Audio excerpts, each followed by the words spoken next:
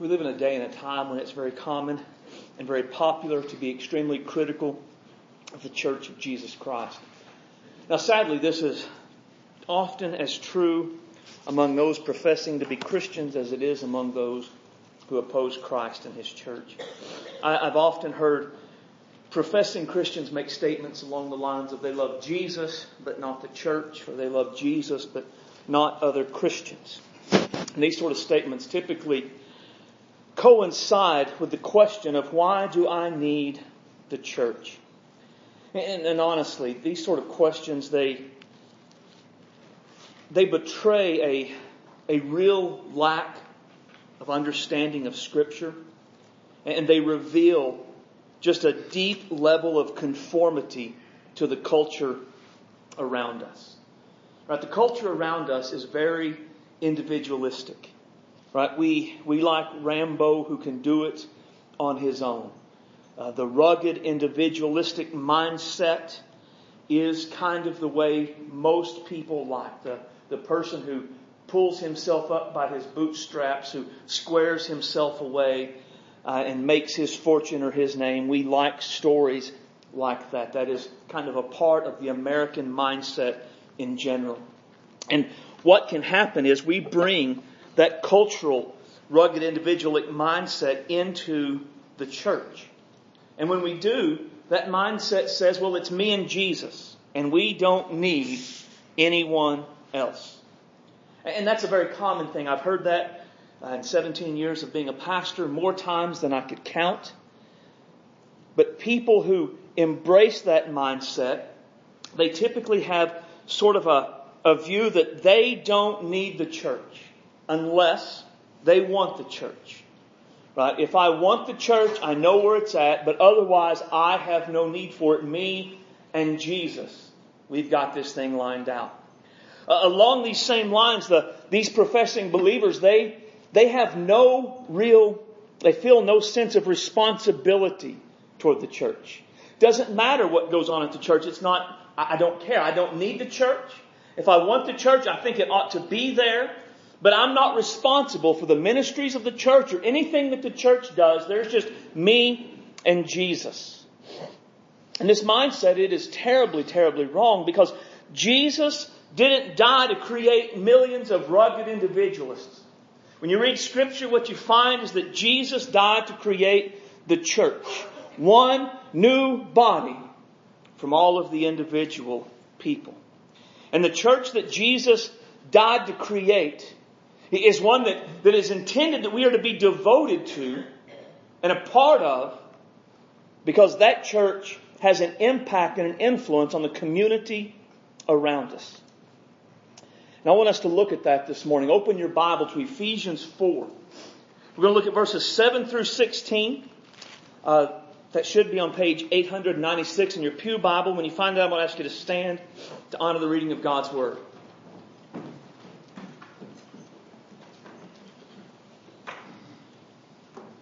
Ephesians 4 and 7 says, "But unto every one of us is given grace according to the measure of the gift of Christ. Wherefore he saith, when he ascended up on high, he led captivity captive and gave gifts unto men. Now that he ascended, what is that? But he also descended first into the lower parts of the earth. And he that descended is the same that also ascended far above all things, above the heavens, that he might fill all things. And he gave some apostles, and some prophets, and some evangelists, and some pastor teachers, for the perfecting of the saints, for the work of the ministry, for the edifying of the body of Christ.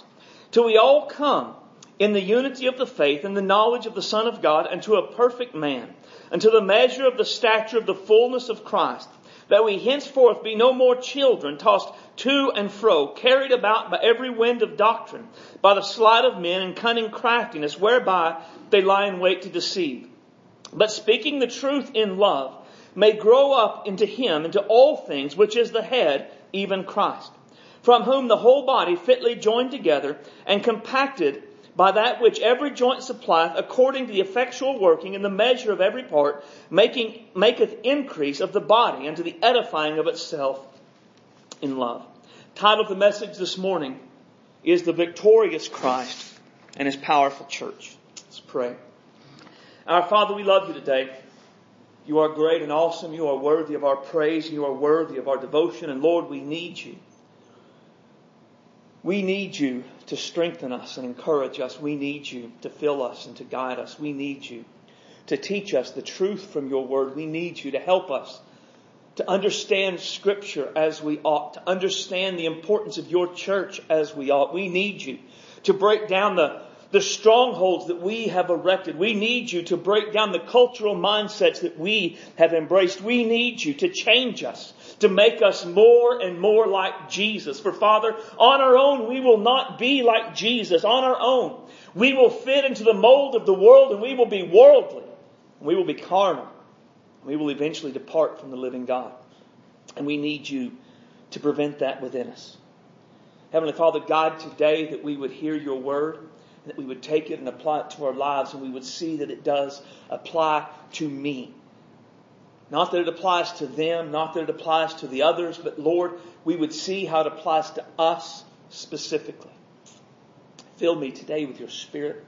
Give me clarity of thought and clarity of speech. Guide me that I would say and do only what you want said and done. Have your way in all of our hearts, we ask in Christ's name, for his sake.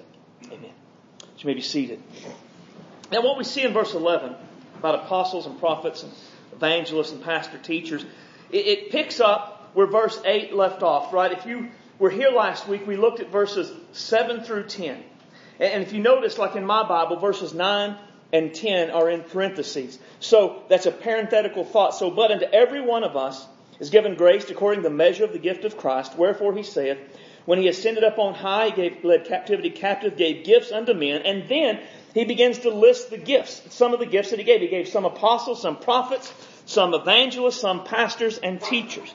Now, these are some very specific gifts that he is mentioning. These are often called leadership gifts. The gifts that he has given for the work or the leadership of the local church. And what I want to do is take some time and understand what these particular gifts are so that we can understand what we're all supposed to do in response to the fact that Christ has given gifts. Now, he mentions first apostles. Now, there are two ideas associated with apostles. The first would be what we typically think of when we talk about the apostles, and that would be those who hold the office of apostle. That would be like the 11 and the apostle Paul. These were the authoritative founders of the church who worked in a very unique way directly under Jesus. These people received direct revelations from God, and they wrote them down, and what they wrote down became for us our New Testament. Now, the other and less familiar idea associated with apostle is that of an apostle being someone that has been sent forth by Jesus on a mission. Right now, because when you look in the New Testament, you find that there are others beside the 11 and Paul that are called apostles. Right? These include James, the brother of Jesus. He's not one of the 11. Barnabas is called an apostle. Andronicus and Junia. And interestingly enough, Junia is a woman and she's called an apostle. It is also possible that Silas and Timothy and Apollos were considered to be apostles because of their close connection to the apostolic ministry. Now, the second group that I mentioned, these are people who have what we would call a gift of apostleship, but not necessarily the office of an apostle like Paul and the 12 or the 11. And the difference between these two is that those in the apostolic office had apostolic authority. They were able to have authority over churches, not just a church, but over multiple churches. They received revelation from Jesus and they wrote Scripture. Right? But those with the gift of apostleship were sent by Jesus to proclaim the message of Jesus. Now, the second idea of apostle, it comes from two places. First is the word for apostle itself. The Greek word for apostle is apostolos. And in the Greek, it literally means a messenger or one who is sent forth. The second idea for that second group of apostle, it comes from Paul's words in Romans 15 and 20, where he said that he wanted to go and preach Christ where Christ had not yet been preached. So you take those two ideas together, one who's sent forth and one who's going to preach Christ where Christ has not been preached. And what you find is someone who is sent by Jesus to go to hard places where there has been little or no gospel proclamation, where there are little or no Christians, few or no churches. Right? We might call this in our day typically a missionary. It's the same sort of an idea. It would include those from history like David Brainerd, who took the gospel to the Native Americans, or Dr. David Livingstone, who took the gospel to Africa, or Hudson Taylor, who took the gospel to China. All of those were essentially the first to go to that group of people. And it would be like modern missionaries who give up the safety and comfort of home to go into a new territory. They persevere in the face of tough resistance, spiritual and natural resistance, and they seek to plant the gospel. Right? We might say that those people have the gift of apostleship, but do not have the office of an apostle. Now, few among our Free Will Baptist brethren use this terminology. Some do, but few. But it's becoming more and more common in evangelical circles to talk about people who go like that as having a gift of apostleship. Then there is prophets. Now, usually when we think about a prophet, we think of someone who foretells the future. And truly, prophets sometimes did this, but that was not their primary role. The primary role of a prophet was simply telling what God had said. When you read Scripture, you see that the main job of a prophet would be to go to a people and say, "Thus saith the Lord." Now, primarily, their message dealt with the ways that those people had violated God's word. "Thus saith the Lord, you're doing this. God has said to do that. Therefore, you must repent and turn back to God." Right? Think about prophets as prosecuting attorneys, God's prosecuting attorneys. Think about guys like Elijah, Elisha, Jeremiah, and Isaiah. What was their primary mission? Primarily what they said was, "Thus saith the Lord, you are sinning. You have violated God's covenant. Now turn back, or else this is going to fall upon you. This judgment will come." In many cases, even their predictions of the future were based upon what God had already revealed in His law. Right? The law of God, the covenant of God that the Israelites had taken said, "If you keep my covenant, here are the blessings that I will pour down upon your people and upon your nations. If you violate my covenant, here are the curses that I'm going to bring upon the nation." And a lot of times, their predictions of the future were, God is about to fulfill the curses of the law. You have violated God's law, and now all of these bad things are about to fall upon you. So someone who might have what you call a prophetic gifting would proclaim God's word in such a way that it felt like God was dealing with us on a very personal level. The word would speak to us so specifically, it would almost feel like they had insight into our personal lives.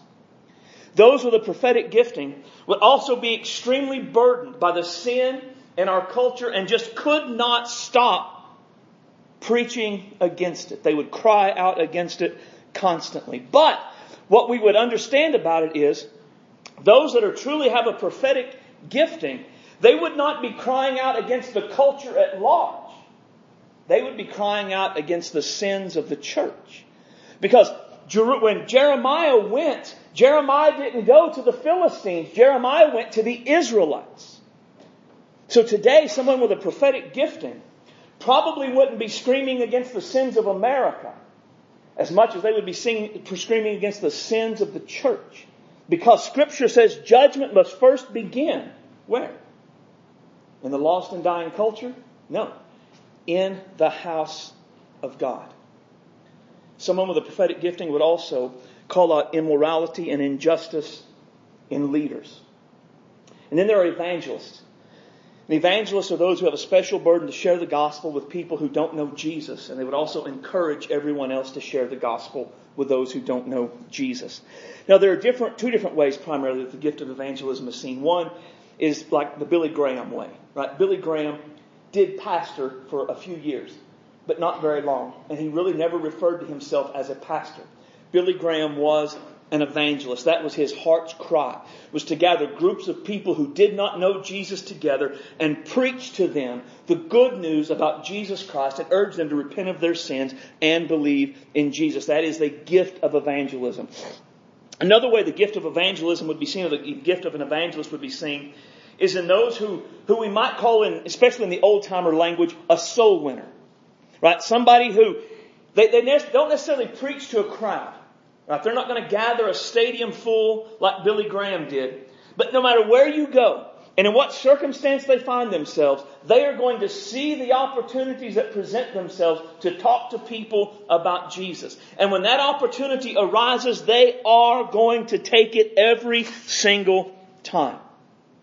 So regardless of how it's lived out, an evangelist is someone who seeks to do all they can to share the gospel with others and then urge them to repent of their sins and trust in Christ as their Savior and Lord.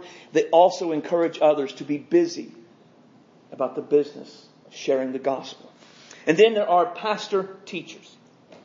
From my understanding and my study of the Scripture, pastors and teachers, it is the same gift. They are linked together in this passage. It is not two gifts of a pastor and a teacher, but a pastor-teacher. Now, this isn't saying that there is not a unique gift of teaching that is separate from pastoring. There absolutely is. We find it in other places in Scripture.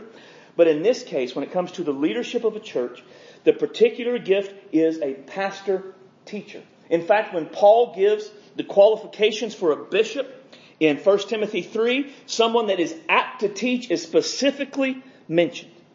Right, so there's a pastor-teacher. Now, for the pastor part of it, the Greek word translated as pastor, it essentially means a shepherd. One of the ways to understand the proper role of what a pastor or a shepherd does or should do is to look at the references to Jesus as the shepherd of believers. Right? When you look at what it says about Jesus as the good shepherd, we find also that the Bible teaches that Christ is the chief shepherd and that pastors are the under shepherd. Right? So the job of a pastor shepherd is to feed the flock, to care for the flock, to guide the flock, to seek to restore the sheep who wander away, to protect the flock from wolves and thieves and all who would try to destroy them, and then to separate the sheep from the goats. Now, one of the primary ways the pastor shepherd would do this is through teaching God's Word.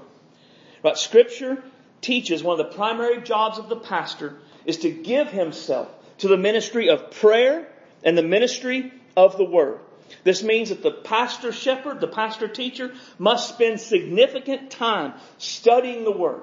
He is not to be flippant with it. He is not to take it lightly. In fact, in Jeremiah 23, when it talks about false prophets, which we looked at a few Wednesday nights ago, it specifically talks about false prophets take the Word of God lightly. Right? And so the pastor shepherd is not to do that. They're to spend diligent time studying to be sure they understand what did it mean to the original hearers. What does that mean to us in our day? And how would it be lived out in our context, in our culture? And then they would communicate it in a clear and a compelling way. And the goal of the teaching is not merely to inform. It is not merely to say, I have this knowledge, but to encourage people to bring their lives into conformity to the Word. That they would say, well, I don't believe that, but now I'm going to. I don't live like that, but I'm going to. Right? To cause them to shift their lives so that they would be the way the Word says people ought to be. And the pastor teacher of all the gifts that we've talked about this morning are the ones we are most likely to see at the local church level. Now, something to note is the carryover from last week's message to this week's message. Last week we saw that unto every one of us is a gift given. We talked about that gift is meant to be used. We see that in this passage as well. Right? Because he gave some apostles, some prophets, some evangelists, some pastor teachers for the perfecting of the saints, for the work of ministry, for the edifying of the body of Christ. And we'll talk more about that in a minute, but for now, for this part, the idea is everybody has a part to play to ensure the church is healthy and functioning the way that Jesus intends. That is one of the great things about the true church of Jesus Christ. Right? There's not the pastor and the laity, and the pastor is up here, and your job is just to come and listen. That's not the true church. In the true church, everybody gets to play. In the true church, everybody gets to be a part of it. Everybody is able to do what Christ has gifted them to do for the glory of God, the advancement of the gospel, and for the edification of the church. One of the primary jobs of the pastor, according to this passage, is to equip all disciples of Jesus, again, all disciples of Jesus, to do the work of ministry. Jesus never intended one person to do all the work that needs to be done within a local church. His idea was that all of those he redeemed would be active and involved in using their spiritual gift for the glory of God, the advancement of the gospel, and the edification of the church. Everyone has an important part to play to make sure the church functions as it should. And the rest of this passage that we've read shows the powerful impact of what happens when everyone does their part. See, when everyone does their part, something significant, something powerful, something amazing happens in the church and in the community where you find the church. And what I want us to know is that the victorious Christ created a powerful church. Not only a gifted church like we talked about last week, but a powerful church that can and does make a difference in the world around it. Now, the way that it starts is it does start within the church, right? Notice the edifying of the body. And again, we'll talk about that in a second. But what happens is as we do our part, the church is benefited first. But as the church is benefited, those benefits spread onto the culture and the community around the church. So what happens as we each do our part? Well, the first is the church is built up, right? For the work of the ministry, for the edifying of the body of Christ. Now, one of the main ideas associated with the word edified as it's used here is that the church grows in maturity. Right? Believers mature or they grow spiritually when they use their spiritual gift. That's a huge thing to understand. Because the reality is, a believer in Jesus Christ is doomed to spiritual immaturity if they are not active in using their spiritual gift. Right? There are places and ways of spiritual maturity that you will not experience, that I will not experience, if we do not use the spiritual gifts that God has given us. When you look at churches that split and fuss and fight over inconsequential things, you will find typically churches filled with people who have no concept of what their spiritual gifts are and are not active in using their spiritual gift to serve Jesus, to advance the gospel and edify the church. Because without actually serving, we will spiritually stagnate. We will become immature, divisive believers in that way. In the same way, a church is doomed to spiritual immaturity if the people aren't actively serving Jesus. Right? Because a church, there is no nebulous organization called the church. There's just us. So whatever our church is, that's a reflection of you and I, as we are the church. So if our church is active and thriving and growing and mature and loving and kind and evangelistic, it is only because you and I are those things. But if our church is cold and uncaring and unevangelistic and spiritually immature and fussing and fighting and problematic, it is because we are those things. We are the church, and whatever we are, the church is. And now believers, we all cause others to grow and mature when we use our spiritual gifts. I grow spiritually every time I use my spiritual gift for the glory of God. I can see significant growth in my life simply through doing what God has gifted me to do. But if I'm doing it properly, I'm not the only one to benefit from it. If I'm using my gift in the way that Jesus intended, not only do I benefit from my use of my gift, but you benefit from my use of my gift. And as you use your spiritual gift, whatever that is, you grow spiritually. And you grow But if you're doing it properly, you're not the only one to grow. I benefit also from your use of your spiritual gift. And the way that it works is, as we all use our spiritual gifts, we benefit individually and then we benefit one another corporately. So when the church is firing on all cylinders, my gift benefits me and my gift benefits you. And your gift benefits you and your gift benefits me. And we all are meant to do our part. Now, this is a reminder of why we need the church. Christianity is not meant to be lived out Lone Ranger style. It cannot be lived out Lone Ranger style. You cannot effectively, faithfully live out your devotion to Jesus by yourself. Just think about all the times the Bible says to one another.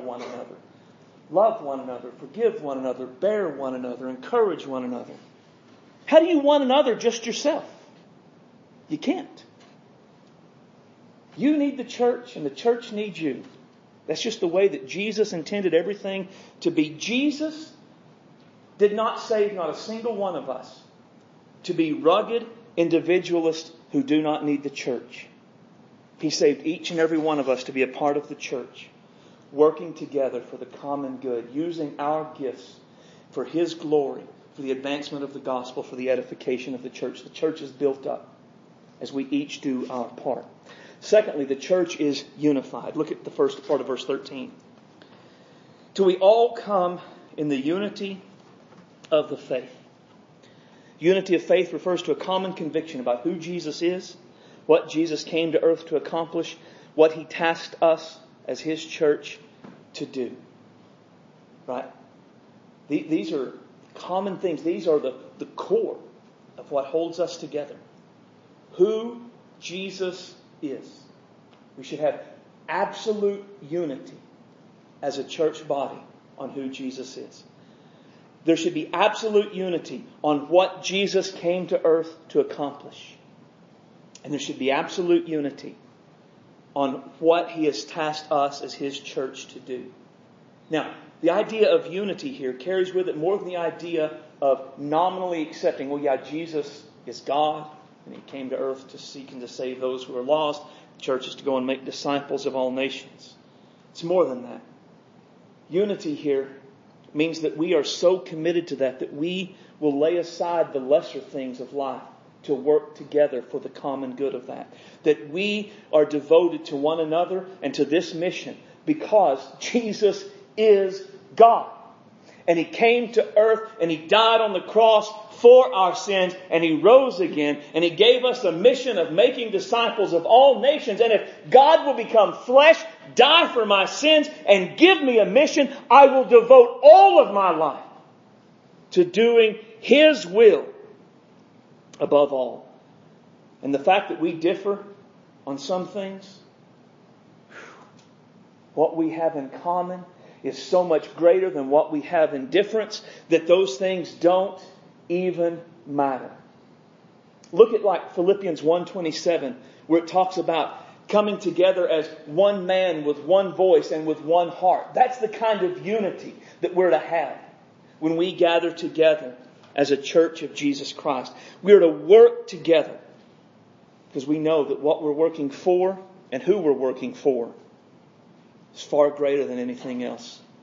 And again, when you find a church without unity, you find a church filled with people who aren't active in serving Jesus. Right? The old saying is that those who row the boat don't have time to rock the boat.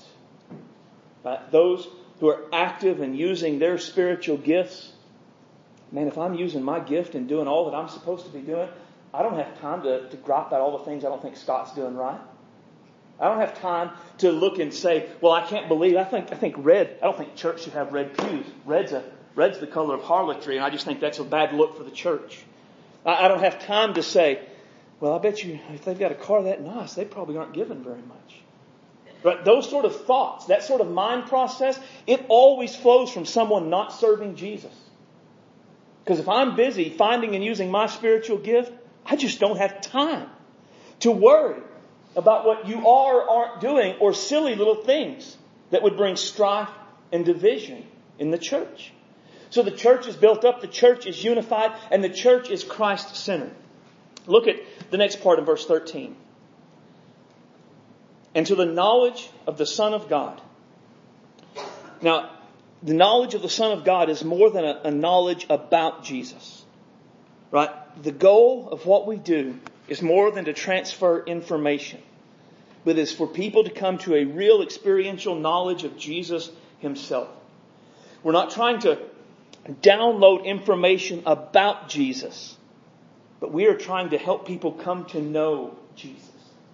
To know Him. All through Scripture, part of the teaching is that we can know Him. I mean, that is over and over and over again. In fact, later in Ephesians, in our series, we're going to talk where Paul says that Jesus is the teacher of truth, and He is the truth that is taught, that we should know Him enough that He is our discipler, He is our teacher. So our goal isn't just to teach people these facts about Jesus so they can then recite them, but so that they can experience Jesus, they can know Jesus, and they can love Jesus. And when you're in a group filled with people who know Jesus and love Jesus, guess what the focus of that group of people is? Jesus. It's not on secondary things. It's not on unimportant things. When we all know Jesus and we all love Jesus and we all experience Jesus, He's the focus. And our desire is to worship Jesus. And our desire is to help others know Jesus. And our desire is to build His kingdom. And our desire is to please Jesus. We aren't serving at that point because we have to or we're supposed to. We're serving because we love Jesus and He is wonderful and amazing and awesome. When we know Jesus, we preach Jesus. We don't preach lesser things. Jesus becomes central to all that we say and all that we do. As the church is built up, the church is unified, the church is Christ-centered, and the church is Christ-like. I love the last phrase of verse 13. Unto a perfect man, the full or the measure of the stature of the fullness of Christ. Now, in the King James it does say perfect man, but the word perfect there carries with it more the idea of mature. Right? It's not perfection that we all have it all lined out and we never get anything wrong. It's more that we have spiritually matured to the point that we are like Jesus. That we know Jesus so well that the lives we live, the way we think, and our commitment to ministry accurately reflect the life Jesus lived, the way Jesus thought, and the commitment Jesus had to ministry. Now, so think about what the Bible teaches us about the life Jesus lived. When we're all doing what we're supposed to do, our lives will look like Jesus. Does my life look like Jesus' life? Does your life look like Jesus' life? When we're all doing what we're supposed to do, we will think like Jesus thought. Do I? Do I think about things and people and issues and circumstances in the way that Jesus thought about them? Do you?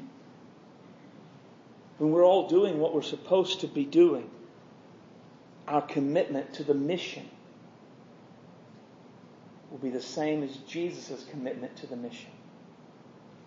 So it is my commitment to the mission of making disciples, seeking and saving those who are lost. Does it reflect the way Jesus' commitment was?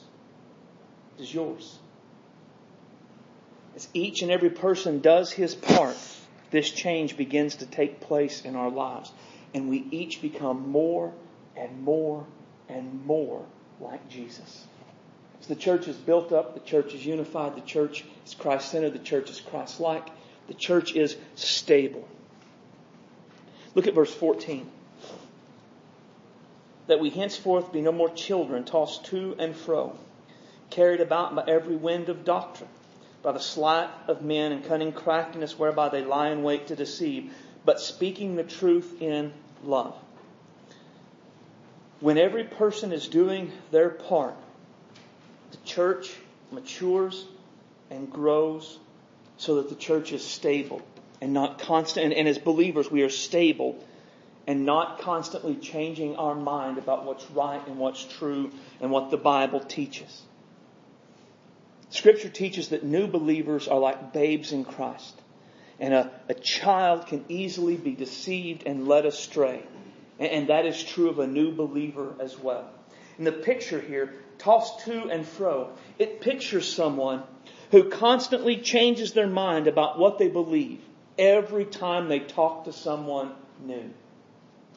They talk to someone that's a Baptist and they believe like a Baptist. Then they talk to someone that's a Nazarene and suddenly they believe like a Nazarene. And then they talk to Jehovah's Witness and they believe like a Jehovah's Witness. And they talk to a Mormon and they believe like a Mormon. And then they're this and they're that and they're changing constantly. They're never settled. I know a guy, sort of. And when I first met him, he was a Free Will Baptist. And then he became a Reformed Baptist. And then he became a Presbyterian. And now I guess he's like Greek Orthodox. Right? So in like 15 years, he's had 4 or 5 massive theological shifts. That is the opposite of what's talked about here. Right? If we are mature in Christ, we aren't constantly being tossed about by every new thing that comes along.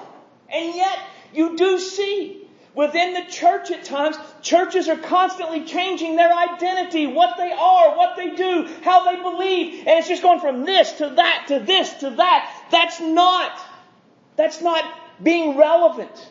That's not reaching the culture. That is signs of spiritual immaturity. And the church is not what it ought to be because the church is what it ought to be. We are stable. We know the truth. Now that doesn't mean we don't alter and change and we don't grow. But good grief, if I am changing with every person I'm talking to, I clearly am not growing and grown in the Lord. When every person is doing what they ought to do, the church is stable and people are not led astray within the church. And a part of being mature is that we can speak the truth in love. Now, there's 2 applications to this. First is speaking the truth is in a stark contrast to false teachers. Right? We speak the gospel. And we don't waffle and we don't water it down and we don't make it more palatable to unbelievers. Yes, Jesus is the only way. Yes, Jesus died for your sins. Yes, if you don't repent of your sins and believe in Jesus, you will absolutely go to hell for all of eternity. That is absolutely a sin. It always has been. It always will be. That will never change. That's absolutely a part of what it means to speak the truth in love. We speak the truth, but we don't act like jerks when we do it. We speak the truth in love. Part of it also means when we're spiritually mature, you can speak the truth to me and I can take it. Do you know one of the signs of an emotionally immature person is they cannot handle correction? An emotionally immature person cannot handle it if you say, you didn't do that very well. You should do it this way instead. That's not right. You should do it like that. Do you know the signs of a spiritually immature person is? They can't handle being corrected from Scripture. No, what you believe is wrong because the Bible says this. How you're living is wrong because the Bible says that. If, when someone talks to you and shows you what the Bible says, and you get mad and you want to take your toys and go home, it is not because you are so solidly in Scripture you know the truth. It is because you are spiritually immature. In a spiritually immature church, you cannot have hard conversations with one another because you want to keep the peace. And that is not the kind of peace Scripture calls on us to have. That is not the kind of unity Scripture calls on us to have. It is a unity based upon truth where we can have hard conversations with one another and still be brothers and sisters in Christ who love one another, forgive one another, help one another, and encourage one another. The church is stable as each person does what it ought to do. And then finally, the church is effective. The last of verse 15 says that they may grow into Him in all things, which is the head, even Christ, from whom the whole body is fitly joined together and compacted by that which every joint supplieth, according to the effectual working in the measure of every part, maketh increase of the body and the edifying of itself in love. as we grow, as we each do our part, what Jesus does is He then begins to direct us to the place where we ought to be. Right now, you may have no clue of what your spiritual gift is. I remember when I had no clue what my spiritual gift was. I just wanted to serve Jesus. And so I prayed and I sought and I tried. And eventually, over time, Jesus clarified and pointed me to exactly where He wanted me to be. And as we seek to grow, as we seek to find and to do His will in this, He will show us where we ought to be. Listen, there are spiritual gift inventory tests. You can Google that. And there are online gift inventory tests. You can take those. It can give you a place to go. There's a lot of things like that you can do. But the best way to find out what your spiritual gift is to seek Jesus and try something. Because if what you're trying isn't what Jesus is gifting you to do, guess what? You will figure it out quickly. It only takes one children's church lesson to realize you ain't supposed to work with children. Right? It only takes one being up in front of people trying to teach to realize teaching ain't your gift.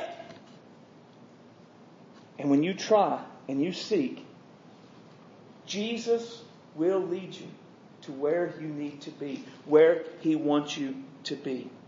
And as this happens, it makes the church grow spiritually. It makes the church healthy. It makes the church grow. It makes the church filled with life and with love because it edifies itself in love. Two quick truths before we close. First, the church should always have people at various stages of spiritual maturity. Every church absolutely should have people that are solidly mature in Christ. They've grown in the grace and the knowledge of Jesus Christ. They are stable in their knowledge, devoted in their lives, and they are sold out for living for Jesus. Every church has to have that.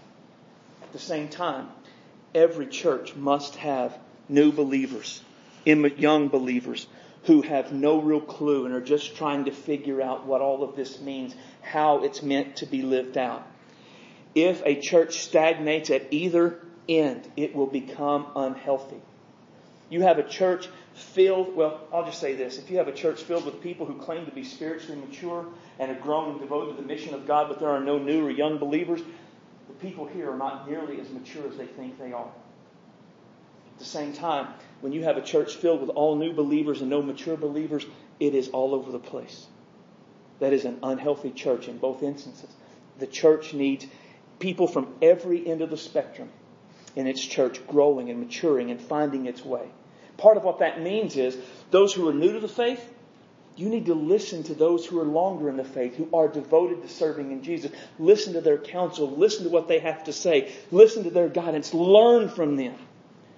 It also means those who are more mature in the faith, you have to let new believers make mistakes.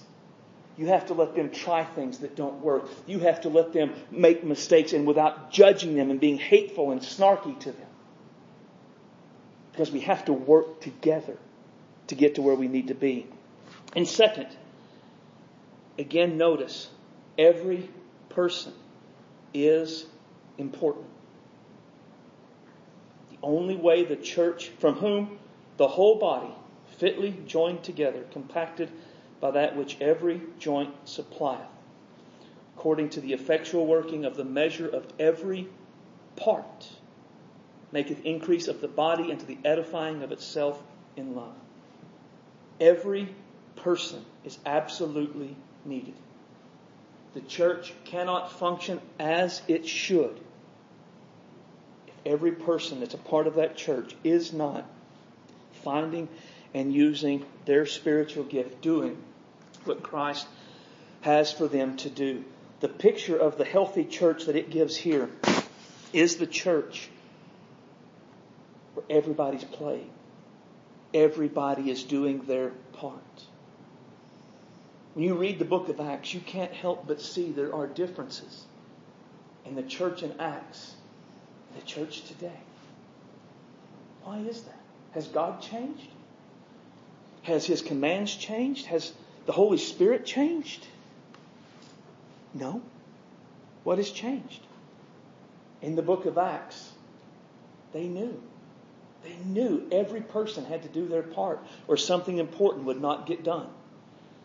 They knew that they were needed and they were necessary, and they could not coast in life, or the church would die and not reach the culture and not make disciples of all nations. We have absolutely lost the urgency of the mission of Christ. We have absolutely lost the urgency of every person doing their part.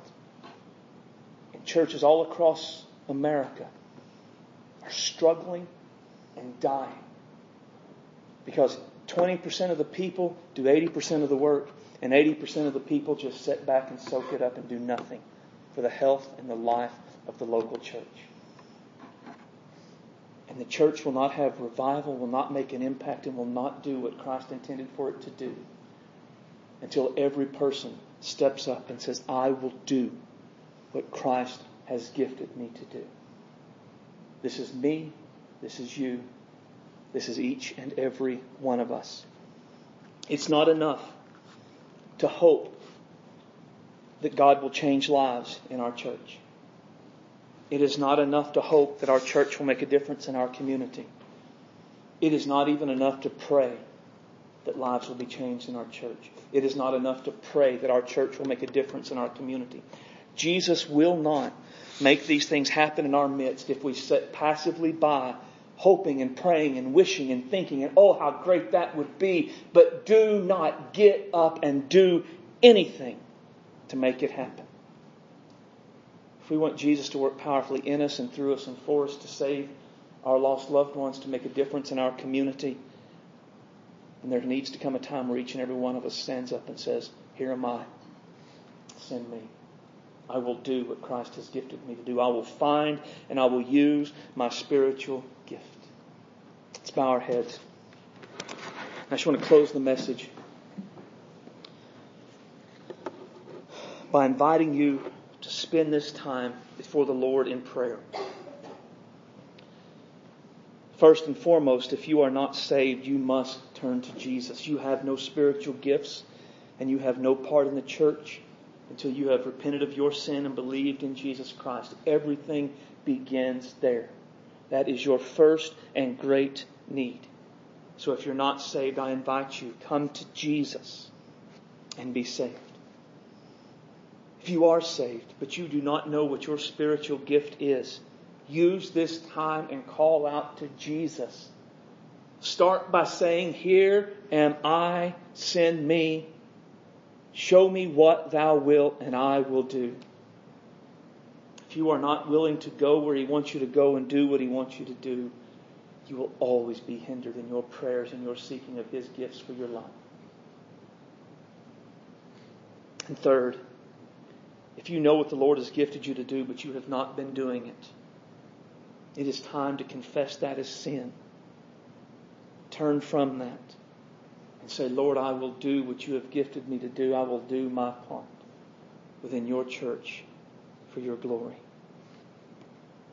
Let's pray.